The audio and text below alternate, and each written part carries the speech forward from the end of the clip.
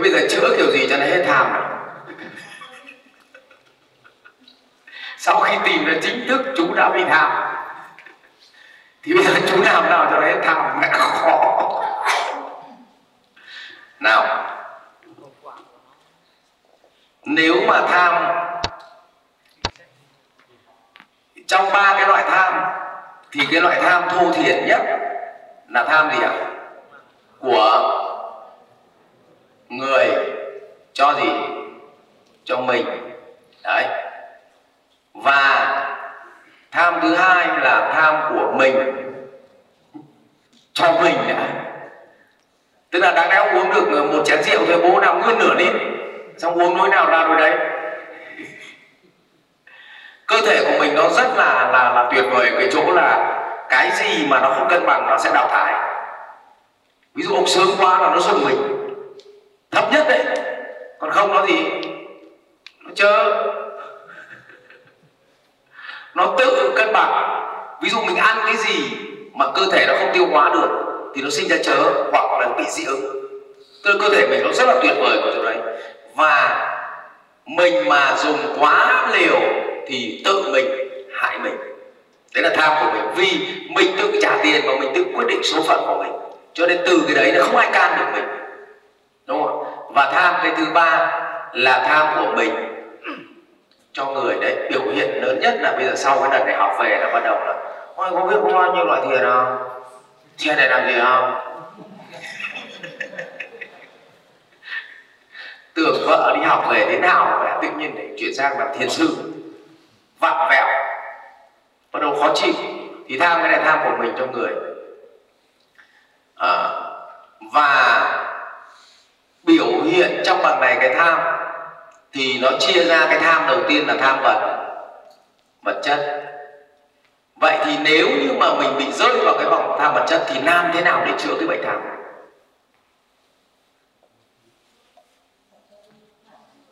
Làm thế nào để bớt, để chuyển hóa? Còn nhớ trong chuyển hóa tâm thức không?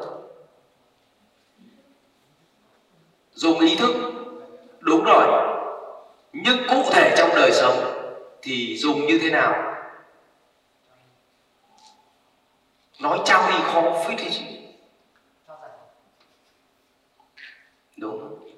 Nhưng mà thực ra tất cả chúng ta tham vật chất là vì mình chơi với cái việc đầu tiên là mình chơi với nhóm bạn. Cái nhóm bạn họ coi hạnh phúc, tức là họ coi cái gì? Tiêu chí ai là số 1 là thông qua cái gì? Thông qua vật chất. Nhóm bạn chơi họ thông qua vật chất.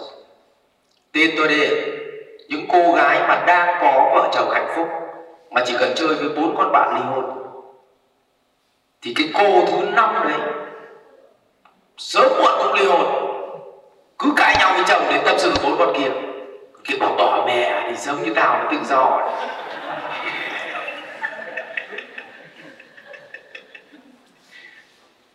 Cho nên vợ tôi là tôi nghiêm cấm chơi với thành phần ly hôn hoặc là chuyên láo với chồng.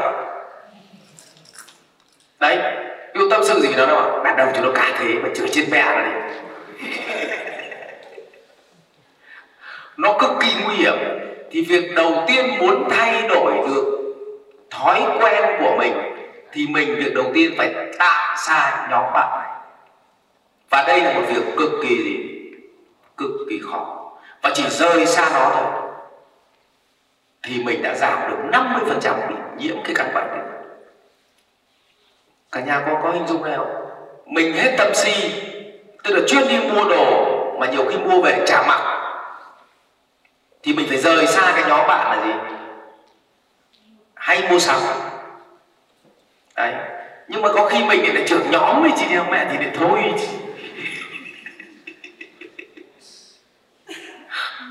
Nhẹ.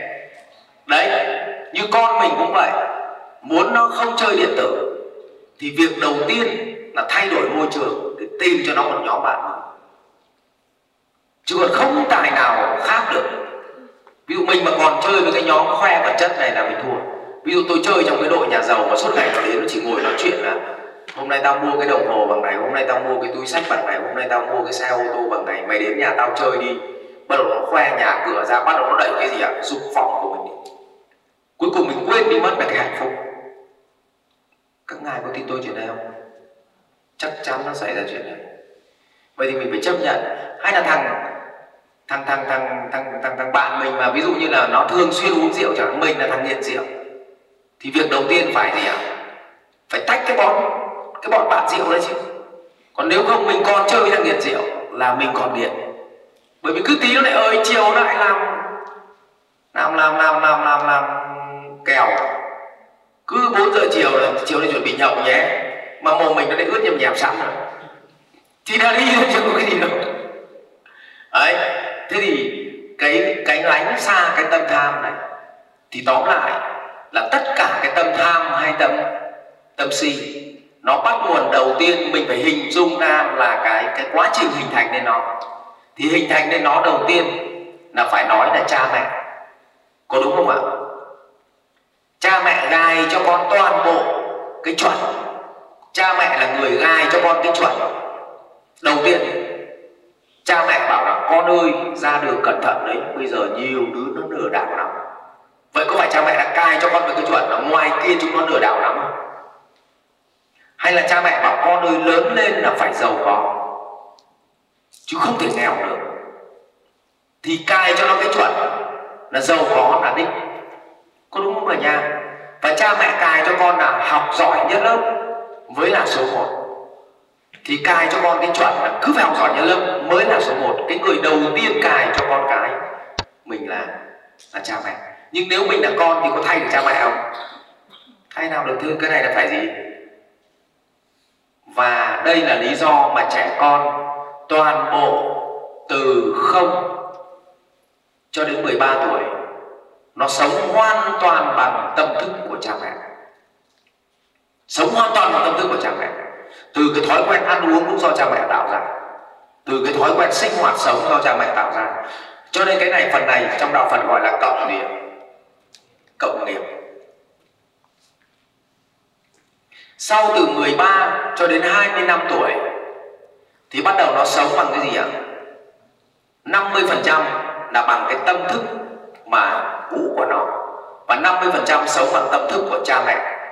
Đấy là lý do lúc này nếu cha mẹ và con cái lệch tầng tâm thức thì bắt đầu nó sinh ra gì ạ? Xung đột.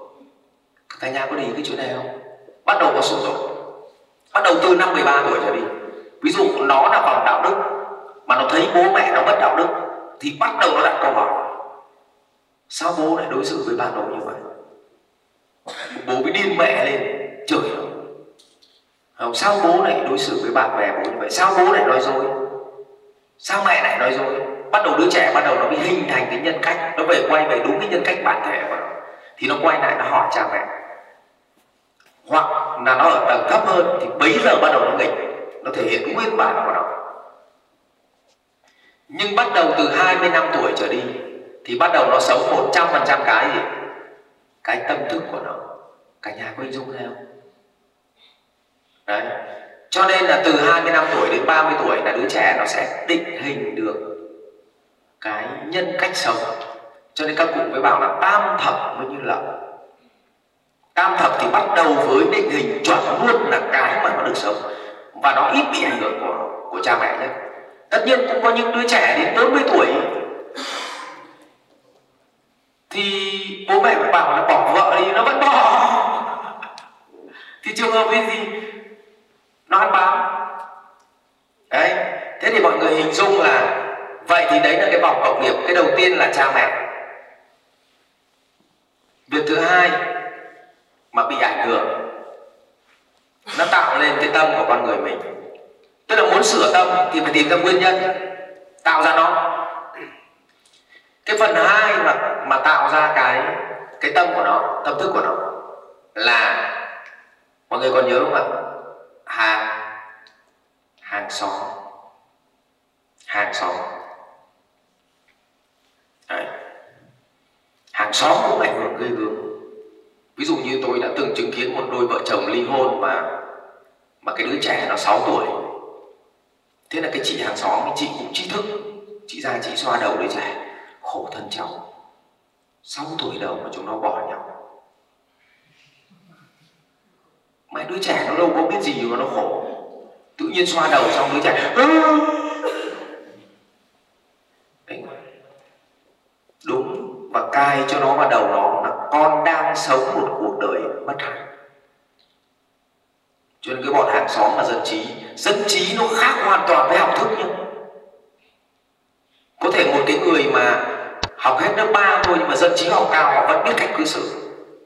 Còn cái loại mà học hết thạc sĩ tiến sĩ mà không hiểu gì, mà thậm chí nó chấp pháp, nó vẫn tạo ra đứa trẻ xấu. Và đấy là lý do mà những cái ngôi nhà mà như anh Vượng, anh tạo ra một cái khu xong anh bán ấy. Tại sao nó đắt? Vì họ không phải mua bất động sản mà họ mua gì ạ? Hệ sinh thái sống, cái môi trường sống cho con. Ví dụ như mình bây giờ đang là dân trí, tại sao mà cũng là ngay cạnh một cái làng nghề mà có một khu đô thị riêng thì giá khu đô thị nó sẽ cao hơn giá làng nghề. Bởi vì vào làng nghề sẽ bị sống thì lộn xộn cái môi trường. Cả nhà biết lúc này không ạ? Cho nên nếu mà hàng xóm có vấn đề thì chuyển nhà. Nhưng mà từ trước nay người Việt coi cái nhà là gì? Là thứ mà không thể thay đổi được, bất di bất dịch. Nhà nó là phương tiện, thế là cái gì? Quan trọng là không phải quan trọng sống ở nhà nào, mà quan trọng nhất là cả gia đình nhà mình đều phát triển và hạnh phúc. Nhà nào quan trọng gì? Đấy, cho nên là báo cáo với cả nhà như nhà em là cứ con học ở đâu em chuyển nhà đấy, chả ảnh hưởng gì. Việc quái gì phải ngồi một chỗ, định cư một chỗ. Hay là tôi lấy ví dụ như là như Hoàng nhà tôi chẳng hạn, nó sống ở tận bên chỗ Vin gì nhỉ? Ocean Park. Mấy ai là đi làm là một ngày đi làm mất 4-2 tiếng, đi 1 tiếng về 1 tiếng, đấy là không tắc đường. Còn nếu mà tắc đường đi mất 3 tiếng, mà trong khi đó làm việc có 8 tiếng. Mà hai vợ chồng đều vào thành phố. Thì tôi bảo là cái nhà bên kia cho thuê, mẹ đi xong rồi thuê bên này, thì việc cho thì việc khổ vậy. Cả nhà có dung này không nhỉ? Tức là đối với Tuấn là tức là mình phân biệt rất rõ đâu là phương tiện và đâu là mục đích, và mình tập trung vào cái đích chứ mình không tập trung vào cái phương tiện. Thì cái này là một ví dụ. Mà cái việc định kiến là nhà là số 1, là nam bị định kiến nhiều hơn hay nữ ạ? Nam hay nữ? Nữ, đúng không? Nơi ta ở chỉ là nơi đất đai, người ta đi đến vọng hóa tâm hồn. Không mà nó chuyển nhà mà nó khóc nức nở, khổ. Vợ tôi ngày xưa thì ở Thường Tín, mua từ cái hồi mới cưới, xong bây giờ dưới đấy vứt không chả để làm gì cả, tôi bán đi. Khóc, bao nhiêu kỷ niệm.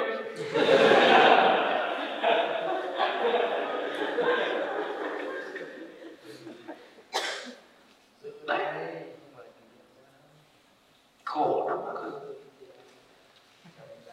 hàng xóm. Rồi cái tiếp theo là gì ạ? Nhóm bạn. Cái cuối cùng này tôi đang nói đến cái tuổi đi học thôi nhé. Làm giáo gì? Giáo dục là nhà trường. Còn khi mình đi làm là môi trường gì ạ? Môi trường doanh nghiệp. Có đúng không ạ? Là thằng sếp như thế nào thì thằng Quân thế đấy mà. Tôi đố ông nào đi làm việc cho thằng sếp mà nó máu gái, suốt ngày đi công tác, cứ đến mẹ nơi công tác mà nó bảo có hàng không, mà ông đã đệ nó mà ông không dùng đấy. Nhưng ngày xưa mình đi mình cũng không dùng, mình vẫn phải vào ấy thôi. Cho nên chị em nhiều khi phải thông cảm trong hoàn cảnh thôi, chứ còn anh em nó không thích đâu.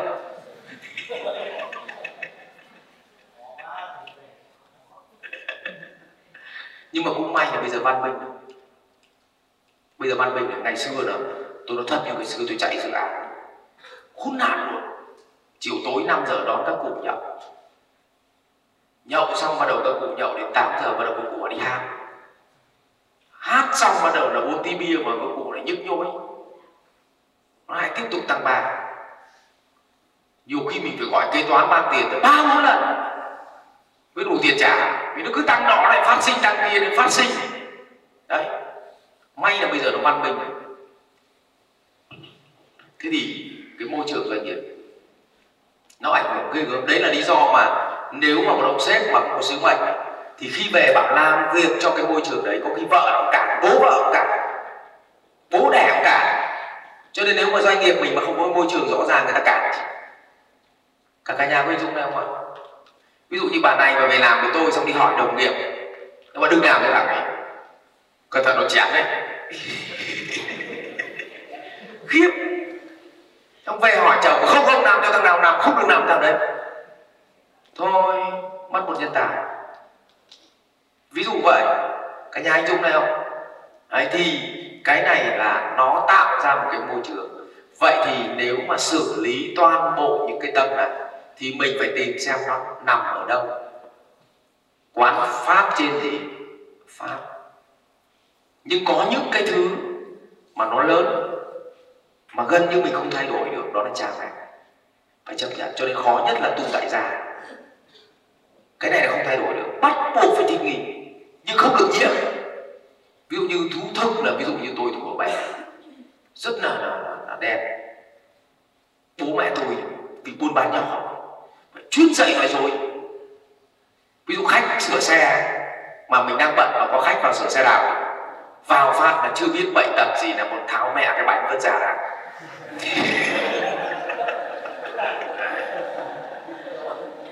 Cho nên nhiều bác bảo nó hay để xe bác thùng xăng sao lại tháo bánh các bác ạ. Bảo dạ tháo ra dùng để vá cho nó dễ. Nhưng mẹ cứ vào nơi để chả biết bệnh tật tháo mẹ cái bánh chưa vứt ra. Đấy, chơi kiểu rất chơi chiêu. Đấy. Thì ví dụ thế toàn dạy nói dối. Thế mà mình từ từ bắt đầu mới phát hiện ra những cái thứ đấy nó làm cho cuộc sống nó khổ, bắt đầu mình bị đào thải. Nhưng mà về không dám phản đối cha mẹ nói dối, vì cha mẹ bảo ngu lắm con, phải làm vậy chứ. Xong rồi nhiều lúc bố mẹ tôi còn bảo chứ tao nói dối được, không nói dối có tiền mày nuôi mày đi ăn đi học à. Lại nhìn. Đấy. Thế thì cái này là phải chấp nhận. Thế còn hàng xóm, nhóm bạn chơi, môi trường giáo dục, đấy, đây là những cái thứ mà tạo nên cái tâm của mình. Thôi nhưng mà bây giờ mình lớn rồi thì cha mẹ ảnh hưởng với mình ít, đúng không? Hàng xóm thì thôi mình cũng có thể chơi hay không chơi là mình vẫn có quyền trong mọi chuyện nhà, nhưng con mình thì mình phải nghiên cứu. Đấy. Và nhóm bạn thì chắc chắn mình phải tách. Nếu thật sự mình đang chơi với nhóm bạn mà quá tham thì phải tách. Hay nhóm bạn nó suốt ngày nó chỉ si mê, nó cảm xúc thôi, nó khoe là tao đi du lịch chỗ này, tao ăn chỗ này, tao chơi chỗ này, thì mình sẽ bị nhiễm. Nhưng nếu mình chơi với cái nhóm bạn trí tuệ thì suốt ngày nó chỉ chia sẻ với nhau cách làm ăn, cái cách nào ứng dụng quản trị doanh nghiệp tốt, thì kiểu gì một thời gian mình cũng quản trị được doanh nghiệp. Nhưng cứ chơi với cái loại mà nó suốt ngày rủ ăn chơi thì mình chết. Ví dụ như chồng mà làm doanh nghiệp mà con vợ này đi chơi với nhóm ăn chơi rồi, nguyên nó lôi đi du lịch không là chết mẹ rồi. Mà không đi là vợ chồng giận nhau, có đúng không các ngài? Mà vợ là cái vòng cảm xúc ấy, nó lại vấn đề là cho đi chơi một mình, cho tiền đi chơi một mình nó không chịu, có anh đi không. Đấy. Bố mẹ tôi vậy mà, ví dụ như là bận thế này mà bảo lái xe cử bố mẹ chở đến nhà ông bạn chơi, không chịu. Có vấn đề là bố mẹ phải có mày đi chứ thì mới đi, chứ còn lái xe nói làm gì nữa. Hay mình cho con nhiều, con làm gì có nhiều thời gian, vậy lại phải sắp xếp về chợ đi, chứ lái xe thì không chịu. Xong đến đấy để khoe cháu là làm này, cháu làm này.